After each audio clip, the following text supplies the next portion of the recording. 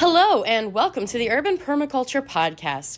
My name's Heather. I'm with Hogs and Hens Urban Farm, and today I've got my super special guest, my favorite guest of all time. That's right. You're going to hear from Bob again today, my husband. Hello. And you may hear a bunch of background noise today. So Bob and I are actually traveling, so our day job and our 9-to-5-er, if you will, is far from 9 to 5. But we actually travel for work. We work on airplanes, and so we travel the country, coast to coast, and we are on the road quite a bit. And today we are staying at a hotel in Joplin, Missouri.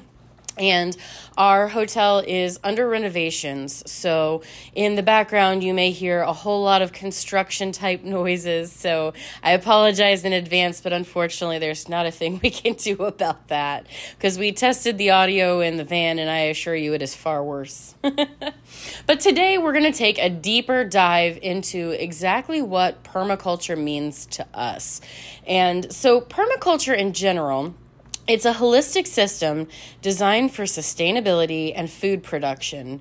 It's the art of joining humans, plants, animals, and the earth to create a really well-balanced ecosystem that's mutually beneficial to all of those things. Because in an environment where we have been super concerned about making sure everything is ideal and beneficial for us as humans, we've done a lot of bad things to our environment. There are entire islands floating in the ocean made of wasted plastic material. We have, I grew up in an era where we heard constantly about, the little plastic pop rings or soda rings that are on 6 packs of soda, and how when those get washed into the ocean, the sea turtles would die.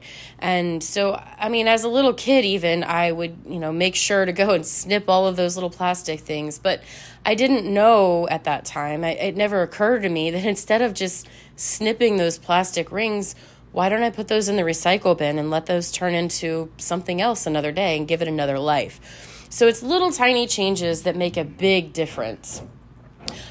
We talked a little bit about this in prior episodes, but permaculture centers around 3 main principles. So the 3 main principles are earth care.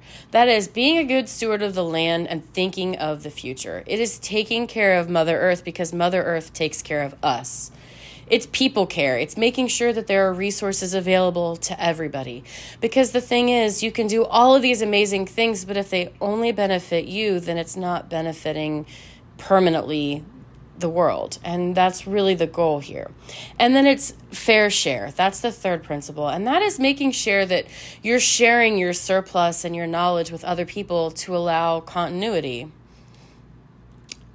More than a garden, permaculture is way more than just gardening.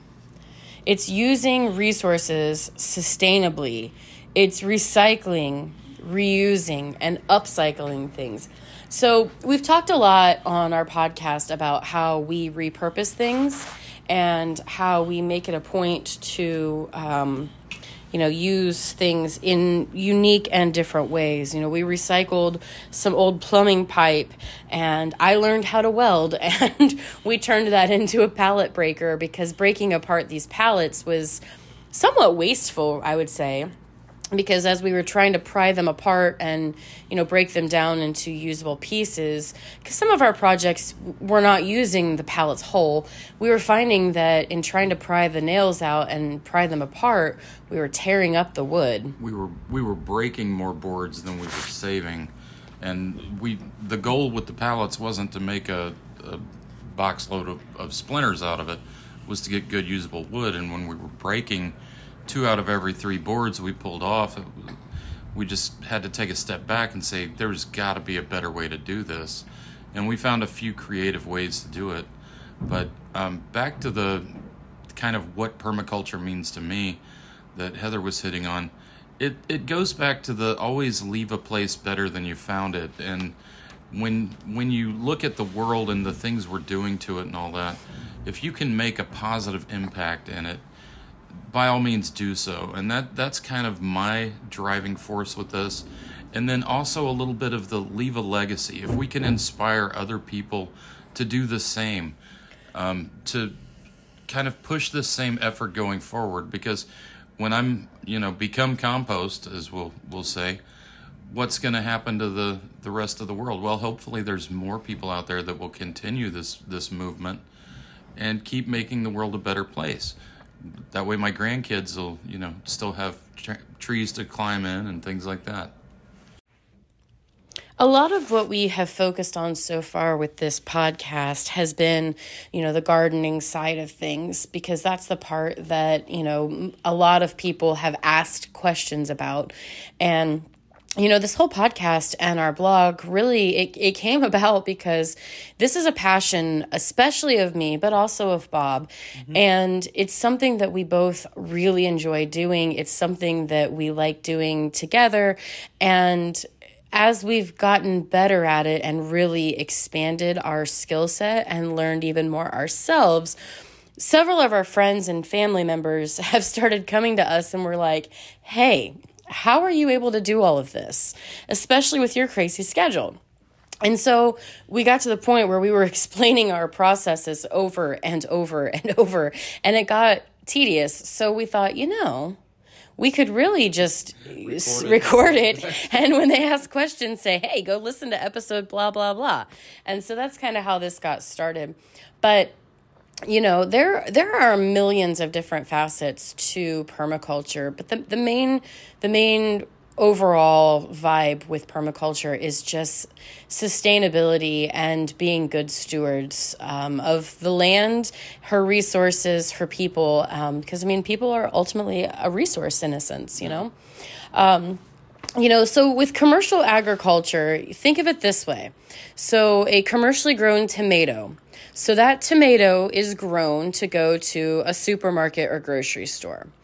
It is going to require large machinery to be mass produced, mass grown. So you're going to have the production of those tractors and giant pieces of equipment, which are going to be using lots of different kinds of toxic chemicals and fossil fuels to produce. Then you have the fuel to run that enormous tractor and all of the labor that goes into that.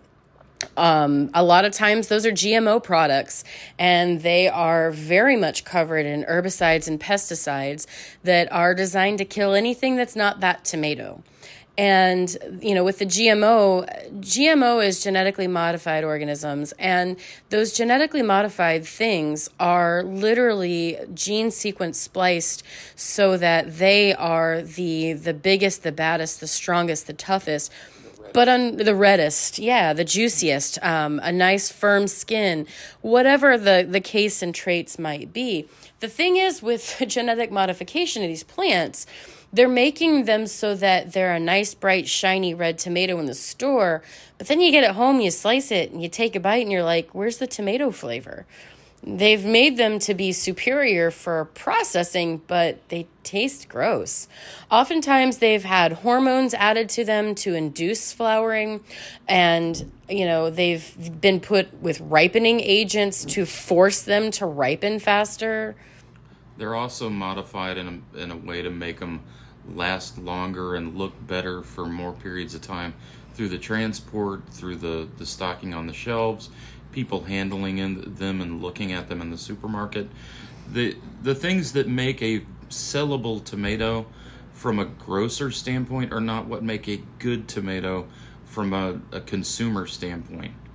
And they by the time you've bought the tomato, they've made their money. By the time you taste it, it's too late. And a lot of the flavor aspects of it, they get lost in the shuffle. So I'm not going to sit here and kick the commercial people, because that's a whole different subject. But the reasons we like our homegrown produce go far beyond the flavor. But that is definitely the first thing you notice, is the flavor of these. Yeah. So not only do you have all of those things, but then you have the transportation of that tomato. So now you've got to have some kind of shipping container for that tomato.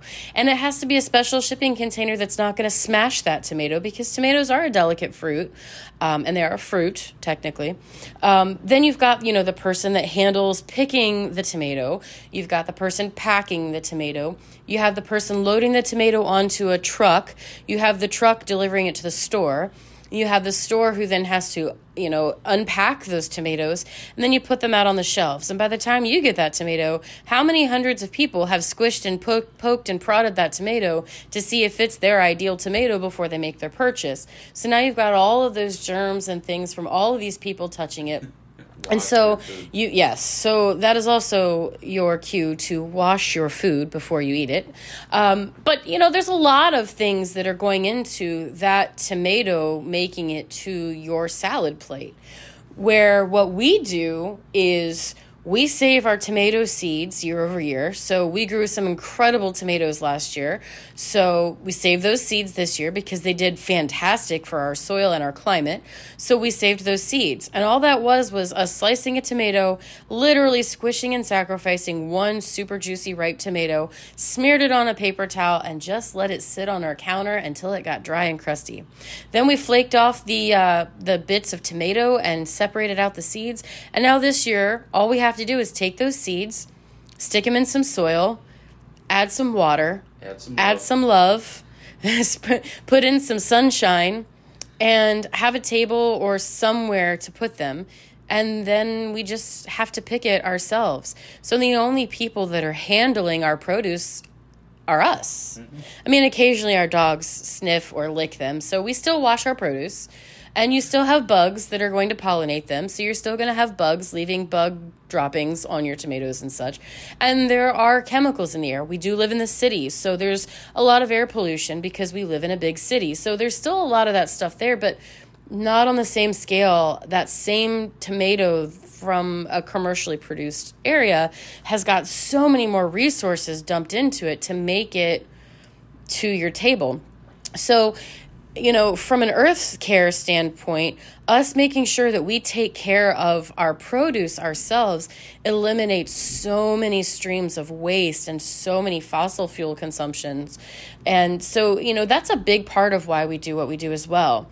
The earth impact of the toxins of all of those synthetic herbicides and pesticides, the fertilizers, and they're not using organic, natural, non-GMO fertilizers.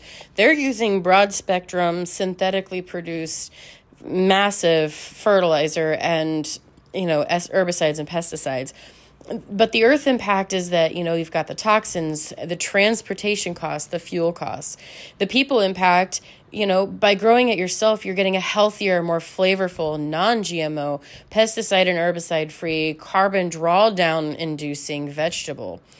And the fair share, or the people impact, we grow so many tomatoes that we can absolutely give them away to friends and family. We can give them to certain food pantries. Now, not all of them will accept fresh produce because they do have some, they have to be careful about risks. Yeah, there's a liability. So not all of them are able to accept fresh produce, but we give them away freely when we can. And so, we do what we can to make a small impact.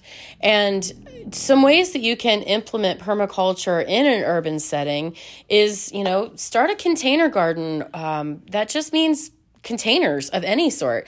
It doesn't have to be fancy, beautiful garden pots that you purchase from a big box store or that are handcrafted by some fancy artisan. It can literally be cottage cheese containers with some dwarf-sized plants. It can be a milk jug that you saw in half and leave with a flap that you throw some dirt in and some seeds and use as a micro greenhouse. I've talked about this before, but my first container garden that I can remember as a little kid was made out of old hubcaps. If it'll hold dirt, you can work with it. Exactly. And so these containers can be things that you're recycling and giving new life to. You can build a raised bed. So, we live in Ohio. Our soil is clay. It is absolute garbage to try to grow in because nothing wants to grow in it. It's such dense soil that the roots from our plants really struggle to dig down and permeate. And because it is clay, it doesn't hold nutrients. It's literally clay that you can turn into bricks. You can literally take our soil. You can literally take our soil and, get it wet and sift out the non-clay and form it and bake it and quite literally make bricks out of it. So our beds are mostly raised beds. Now, ours are very moderately raised beds. Our beds are only about 3 inches to 5 inches tall. They're not super huge, but what we've done is we have built our soil in those beds using organic compost like we talked about in a prior episode, and using natural wood that we got from an arborist and natural manures. And we use all of these natural things.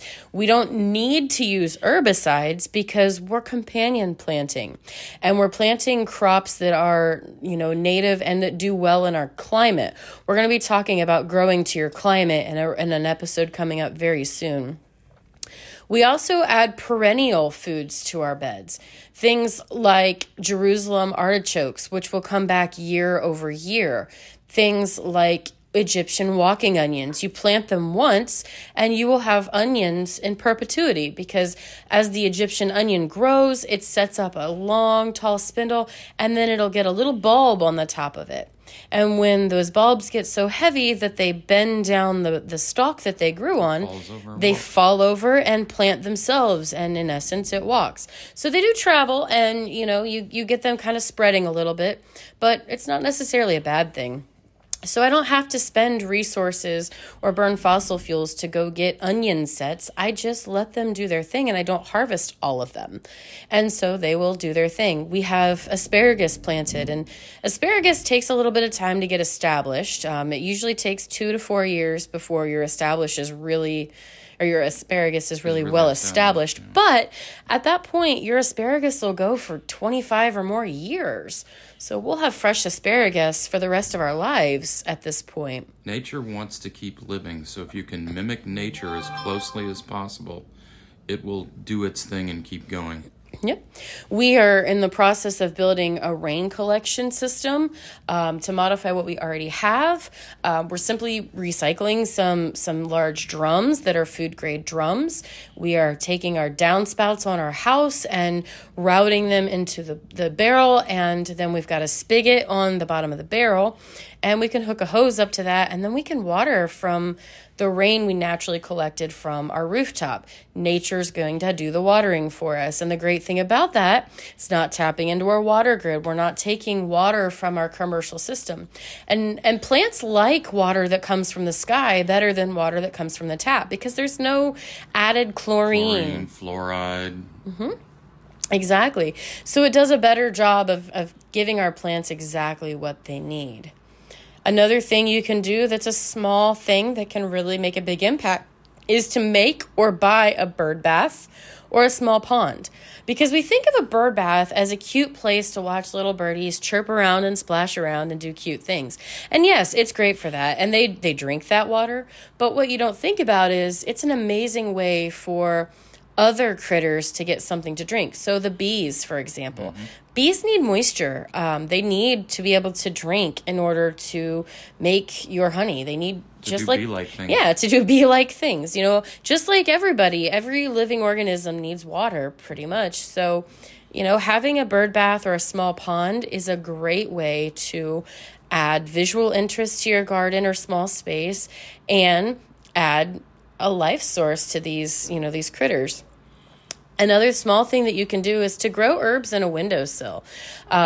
Especially things like basil.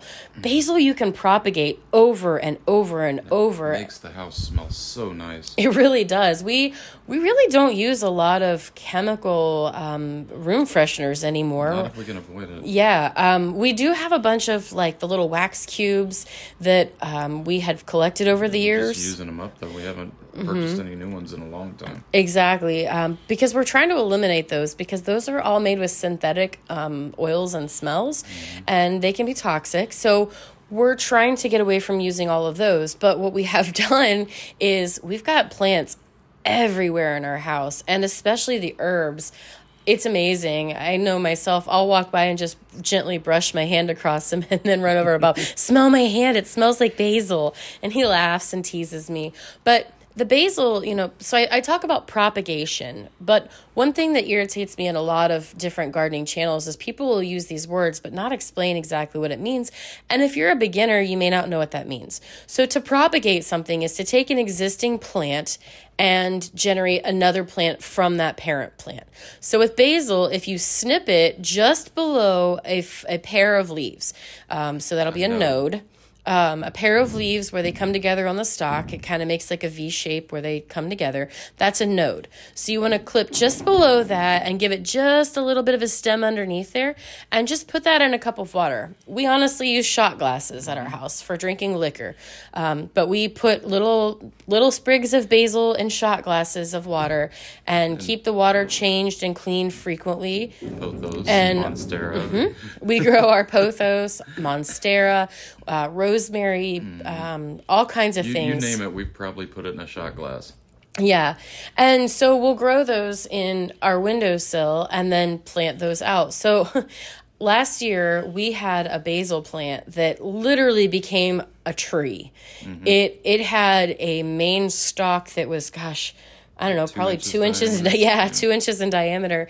And it was every bit of 4 or 5 foot tall. It was huge. My favorite was the fennel from 2 or 3 years ago. Yeah. That thing was huge. Yeah. So we had this fennel that got planted in our front ornamental flower bed in a place where it had no business being. It was given to me. Somebody thought she had killed it. And I was like, let me take a shot at it. I think I can bring it back to life. Not only did it come back to life, it grew taller than the downspouts on the front of the house. That's probably, 12 foot? Yeah. It was the biggest fennel plant I've ever seen because it was growing in a bed that was... It wanted to live. Yeah. It was covered in hostas, and there were lavender plants and dianthus and all kinds of other things there. And there was this massive fennel plant. But what we did was we took that fennel and we let it go to seed. And then I saved all of the seeds from those seed heads. Now, the cool thing about fennel is that it's a very strong flavor profile. I won't lie, it's not for everybody because it does have a very much black licorice taste. And it's going to bring wasps to your garden. Know that. Specifically, it brings hoverflies. And that's a good thing because hoverflies are an amazing thing you want in your garden. But like we talked about in our companion planting thing, fennel doesn't really get along well with most vegetables. So the fact that it was in our front garden, in a plant covered in other flowers and ornamental, plants, it's probably why it did so well, is it didn't have anything to kill it and it didn't have anything to kill. No competition is a good thing sometimes. But it grew huge. We propagated it by saving the seeds. And now I have, probably 4 or 5 ounces of fennel seeds from that one plant. So now I'm planting fennel again this year, but I'm planting it from the seeds of that monster fennel plant that we had from a couple of years ago. And as long as the seeds are stored well, they'll keep for a nice long time. So that's a way for us to be sustainable is to seed save and keep those vegetables in perpetuity. Another important thing that we do to, help with our permaculture is that we're putting in pollinator patches. Now, a lot of the pollinator patches are going to be annual, so you do need to put them back every year. But a lot of the seeds that you get in these pollinator patches can be perennial as well. Pollinator patches are super important because they bring in the natural pollinators. So they're going to bring in your butterflies and your hoverflies and your bumblebees and your honeybees and all of these things.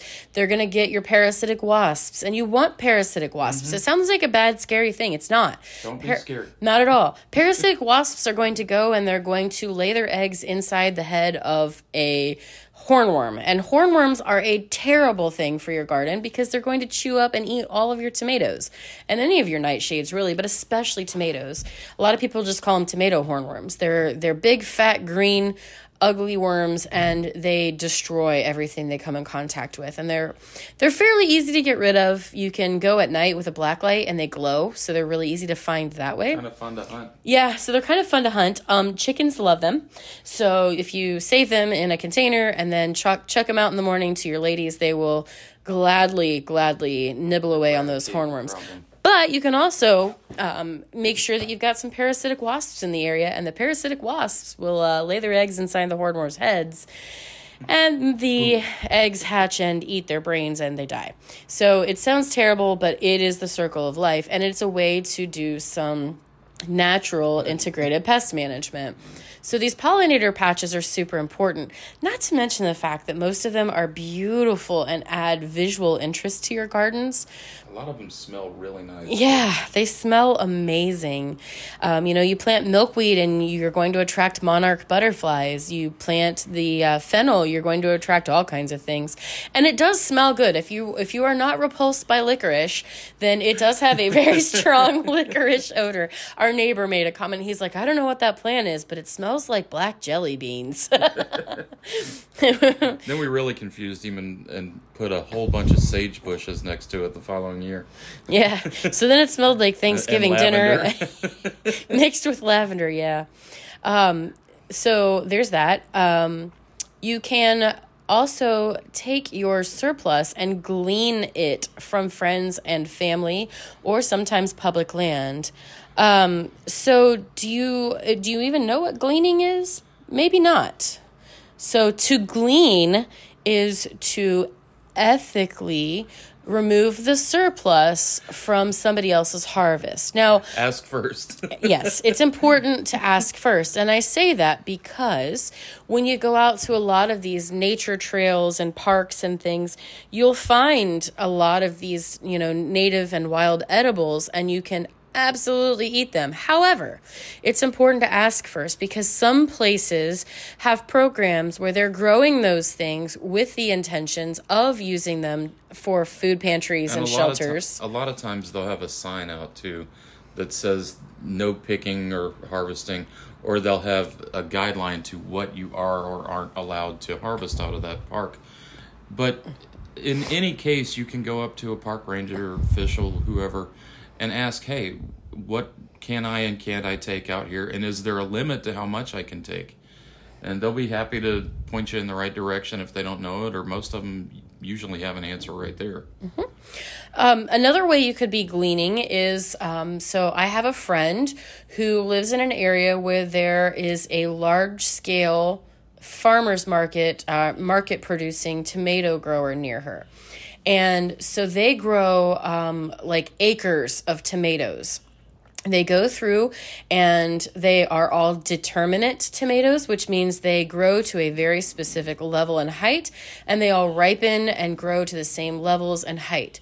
It's not a genetic modification. It's just the way that particular plant is. You have two different types of tomatoes. There are determinate and indeterminate. Indeterminate tomatoes will grow to a random height to be determined by the plant, and a determinate plant will only grow as tall as it's designed to do.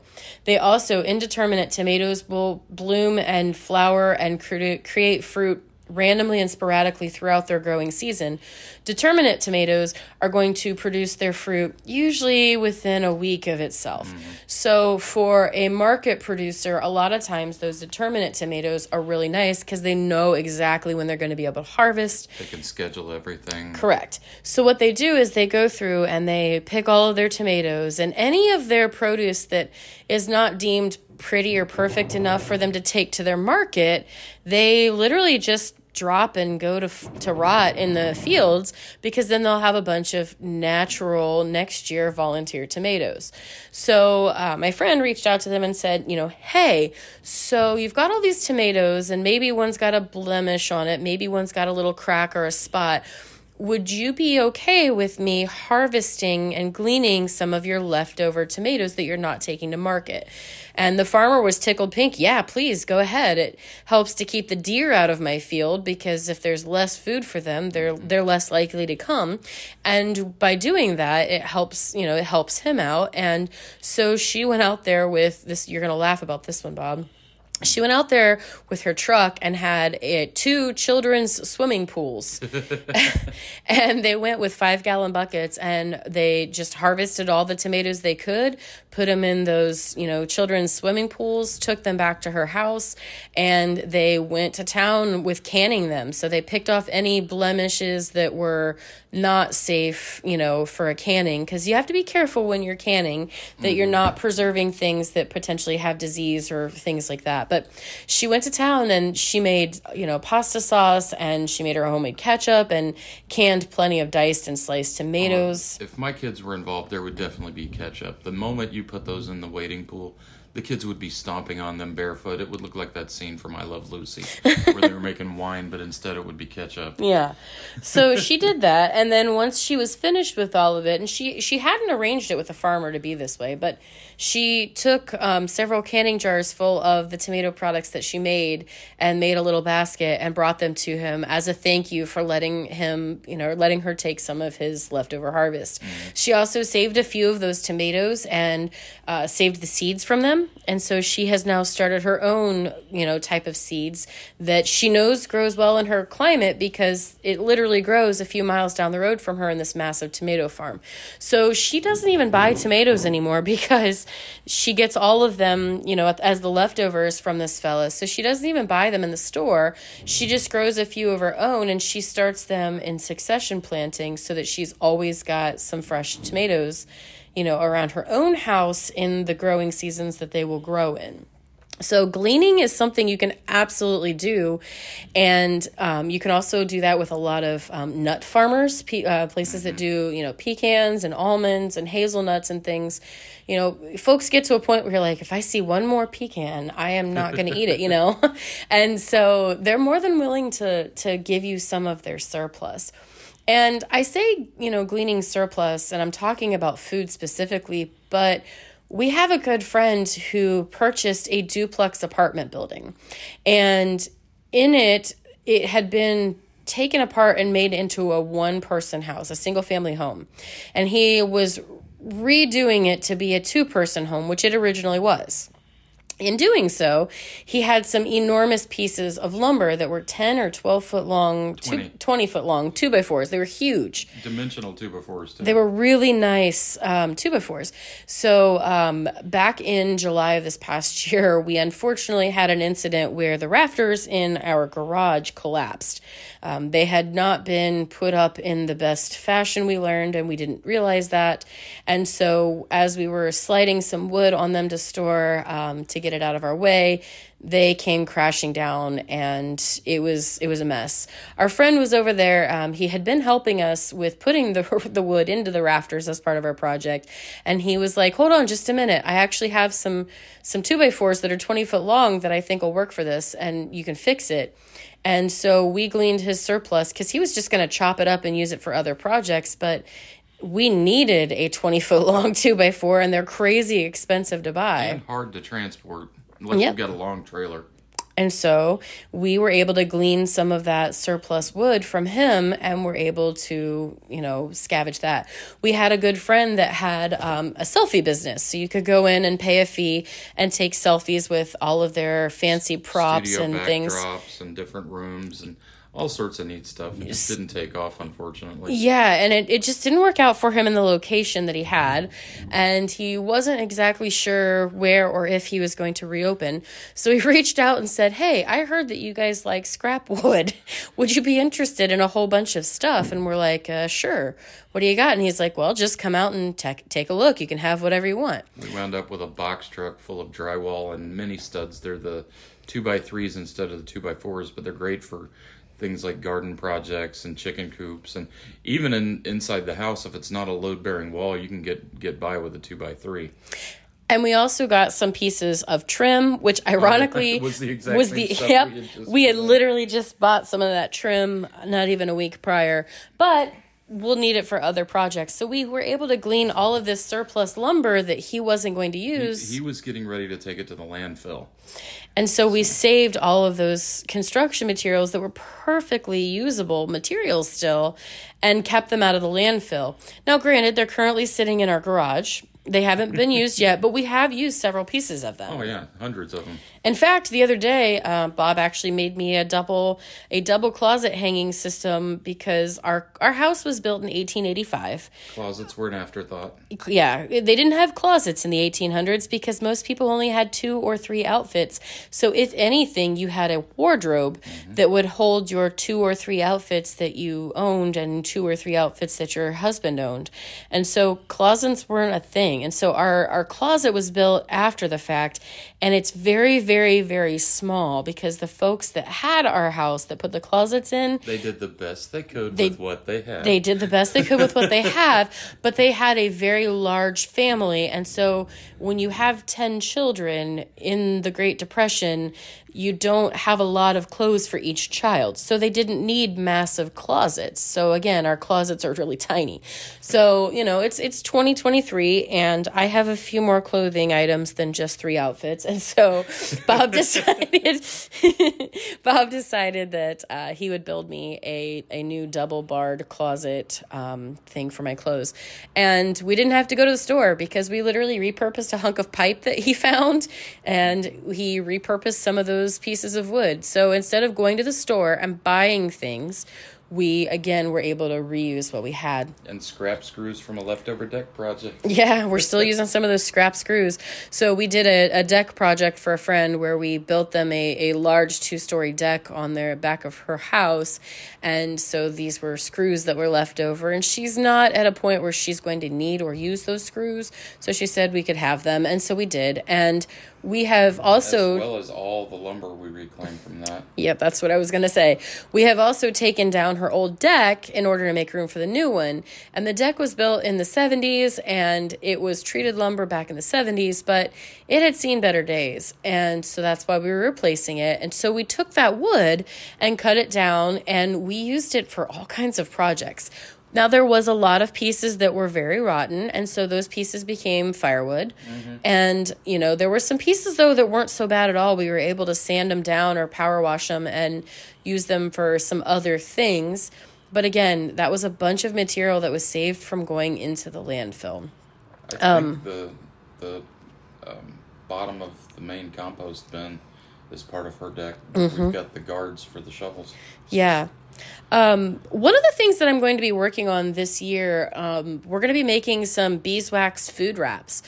So what those are, you take some squares of fabric, and you're just going to use a plain cotton fabric, and you're going to use some pinking shears to cut the edges so that you have, whatever shape and size that you want.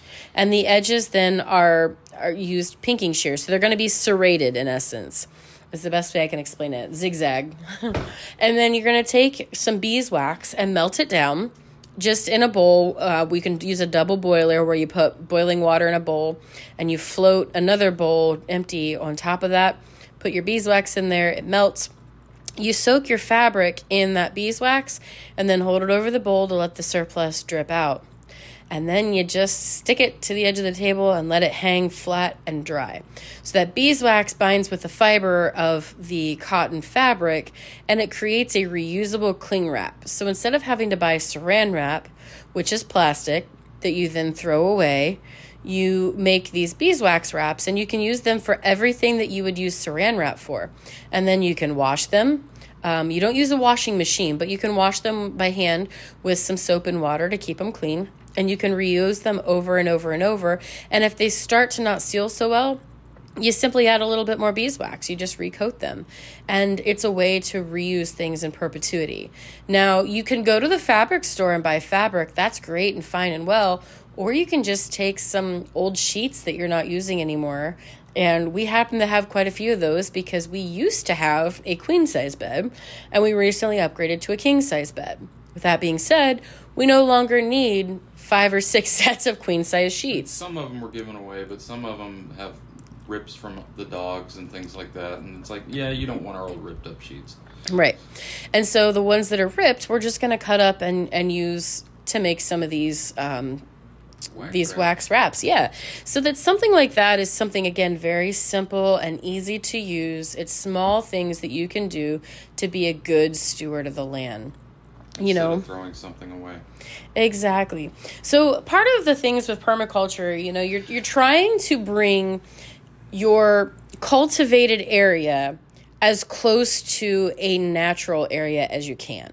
So you're going to want to mimic what nature does. So in a forest, for example, the trees fall, they hit the ground, they lay there. The fungus comes in and starts to munch away on it and deteriorate it. It's going to decompose it. You've got then all of that soft, fertile ground that's full of nice nutrients and things.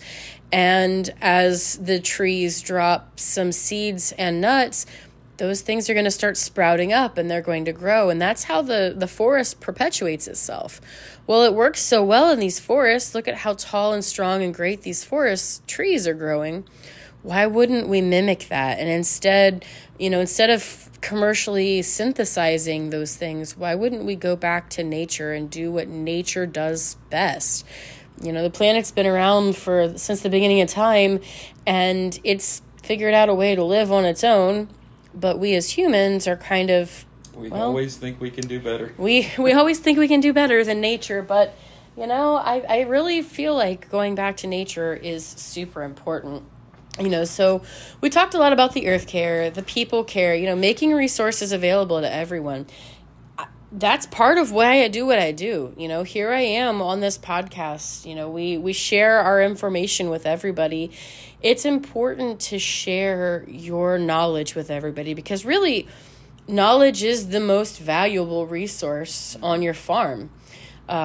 Without knowledge, you have nothing. And knowledge is one thing that can never be taken away. You can have a really crummy harvest. Last year, I absolutely murdered my eggplants. They were crispy crittered. They died. They looked terrible. They shriveled up. They were awful. But now I know what I did wrong.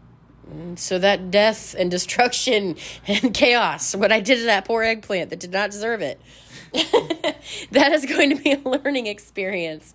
And I know what I did wrong, and I'm fixing it this year. That's knowledge now that I will have with me forever.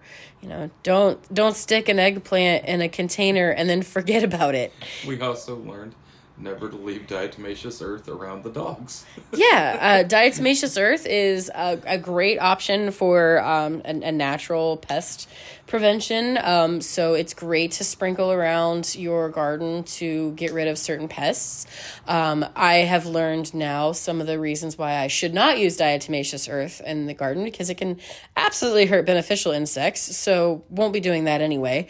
But we had gotten a big bag of it. We were going to try our luck at it because I've talked about my cabbage moth problem. I will probably harp on that forever because I was so angry at those darn cabbage moths. But we got a huge bag of diatomaceous earth, and we had gotten called out on the road. Like I said, we work on jet engines, and so we travel all over the country working on these airplanes everywhere. While we're gone, our roommate gets a hold of us and says, "So the dogs did a thing." I'm like, "What?" And she sends us a video. I don't know how to describe to you other than it looked like a bomb of white powder exploded in our house. They got a hold of the bag, and they drug it from one side to the other, shaking their head from side to side. They rolled in it. They had a tug-of-war. Yeah, it was terrible. It was everywhere. And diatomaceous earth, it's not easy to clean up because it's tiny, itty bitty, crushed up little baby crustaceans, diatoms actually. And yeah, it's we're still finding places that has diatomaceous earth that we had missed when we cleaned because our roommate was sweet and kind and saved some of it in a Ziploc bag for us so that we could still use it. Organic stuff. Yeah, it was food grade and all the things. And unfortunately, it was put in a windowsill where the dogs could get it, and they're like, "Hey, I remember this. This was fun," and so they did it again. And so we learned a valuable lesson. Sometimes we have to learn lessons twice. Yeah, so we learned a lesson that day. People care in that case was not killing our dog, and not killing each other as we were absolutely just beside ourselves, angry, scrubbing it for the second time. Our poor roommate is a saint. That woman has had to clean up so many crazy canine fiascos. And speaking of our roommate, fair share. So from April to November, Tammy, she did not buy anything but some ranch dressing from April to November because she exclusively ate fruits and vegetables from our garden. And she looks the healthiest she has. I've known her since high school. And I would say she looks the healthiest she has since high school. Mm-hmm. Now, we got married in July of last year, July of 2022. And so we made all of our own food for the wedding, and we had a ton of leftover chicken and shredded pork. And so we froze those in food saver bags using our vacuum sealer into about 1 pound to 2 pound packages. Some of them smaller, some of them. Yeah. And so we had some of those. So she did have meat. She didn't go completely vegetarian here, but it was very, very produce-based diet. Yeah, it was primarily, salads made with all of the produce that we grew. And, then most of this year we have been eating the tomatoes that we were able to can. We just had some of the green beans that I canned not too long ago. We had friends over and I had to break into one of the jars. And we've still got Bloody Mary mix. We made a whole bunch of Bloody Mary mix, and we shared that. We had a friend that had a birthday back in October, and he wanted to have a Bloody Mary bar, and so we brought homemade Bloody Mary mix and shared it with the group. And it's giving a fair share of surplus to allow continuity of those things. A friend of mine has a business and got a hold of some extra seeds that were given to him. He paid nothing for them. They were leftover seeds from a program Community outreach that was program. It was a community outreach program that he attended, and it was not as well attended as they anticipated. So there were tons of leftover seeds. And so we had gone over and were visiting him, and he was like, "Hey, do you like kohlrabi?" Yes, please. And he's like, "You want some?" We're like, "Sure." And he handed me like 20 packets of kohlrabi seeds. So we're going to be eating a lot of kohlrabi this year because he gave us a fair share. He traded and made sure that we had, those kohlrabi seeds. And so those, I've talked about, what is permaculture, and I believe it was episode 2, but I gave a very super high level overview. Yeah. But I've noticed as I tell people about what we do and what our podcast is about, they really don't understand. They're like, "Oh, so it's a gardening thing." Well, it is, but it's so much more than that. We're adding lights to our fence posts, and they're solar powered. I don't want to have to use the power grid. And I still want a windmill. we're gonna be adding a windmill to our property, because if I don't, poor Bob is going to throw a tantrum. We do not have a turbine of our own. That's just wrong. Yeah. So we're going to be working on getting a wind turbine to, a windmill to generate some of our own electricity. And we recycle. We really recycle a lot of things, and not always just in the traditional stick it in the, the recycling bin and have it hauled off to recycle. We upcycle, we reuse. I know you can't see me right now, but I assure you that the jeans I'm wearing right now are very, very, very ripped and holy. But the thing is, they still cover me and they're comfortable. I'm going to use these things until they literally are not safe to wear in public anymore, because I don't believe in replacing things just for the sake of fashion or aesthetics. If it's functional, I'm going to use it. Guys, I'm going to chime in there. All ladies have a double standard. If we wear ripped, holy stuff that we say is comfortable, they sneak behind us and throw it out. She repurposes it, but still, my comfy jeans that I like to keep around, they're comfy. They look terrible. They're gone. Yeah, that happens. I'm just saying, he's wearing a flannel shirt right now that's got a lot of holes in it. It's well loved. It is a very well-loved shirt, but it doesn't look bad. And the whole ripped up look, the distressed look is back in fashion, A lot of times I'll purchase things. We're as a society again.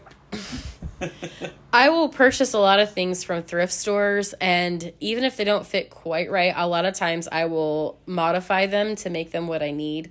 We do a lot of that upcycling and repurposing of things. You're going to find a lot of things around our house that's like, that's not what that's supposed to be used for. No, it's definitely not.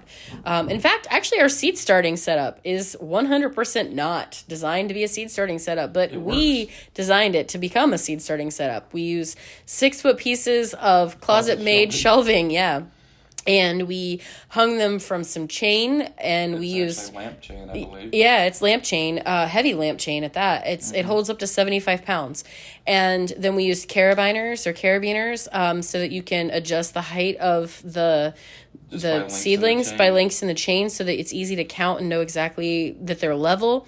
And it doesn't take up a footprint underneath it, so we have a table set up underneath it. That's a folding table. It's suspended by plant hangers. Yeah, and it's suspended by outdoor plant hangers that are stuck on the studs in the wall. Yeah, and then so we've repurposed that stuff and turned it into something that it's not originally designed for, but it works great for us. The creativity side of that's a lot of fun too. Taking something, going, okay, what do I need? What do I have? How can I make that do that? Our worm composting bin is an old cooler. It literally was a cooler that does not fit our needs anymore. We have a bigger cooler that we use. Similar one sitting right next to us in the hotel room. Yeah, and we use it for everything, and so we don't need that other cooler anymore. So rather than just throwing it out, we repurposed it into a worm bin, and so now we're using it to compost food scraps and feed our worms. So those are some great examples of some of the things that we've done to reuse, reduce, and recycle. Permaculture isn't just gardening. It really is a way of living. Some of my friends tell me, oh, so you're one of those hippie, crunchy granola moms. No, but kind of. And, I just want to leave this planet a little better than where I found it. And if I can take that knowledge and that passion that I have for that, and I can spread it to all of you, my listeners, and I can spread it to my son and our grandkids and, my stepchildren, and if I can teach them and they do the same, then we have built a better legacy than I could ever have hoped for. Leaving the world a better place for our grandkids. Exactly. And one of my favorite podcasters is Emma with Misfit Gardening. She's got the Homesteading and Gardening in the Suburbs podcast, and one of the things that she says regularly that I love and I try to live by is use it up, wear it out, make it do, or do without. And that's something we pretty much live by.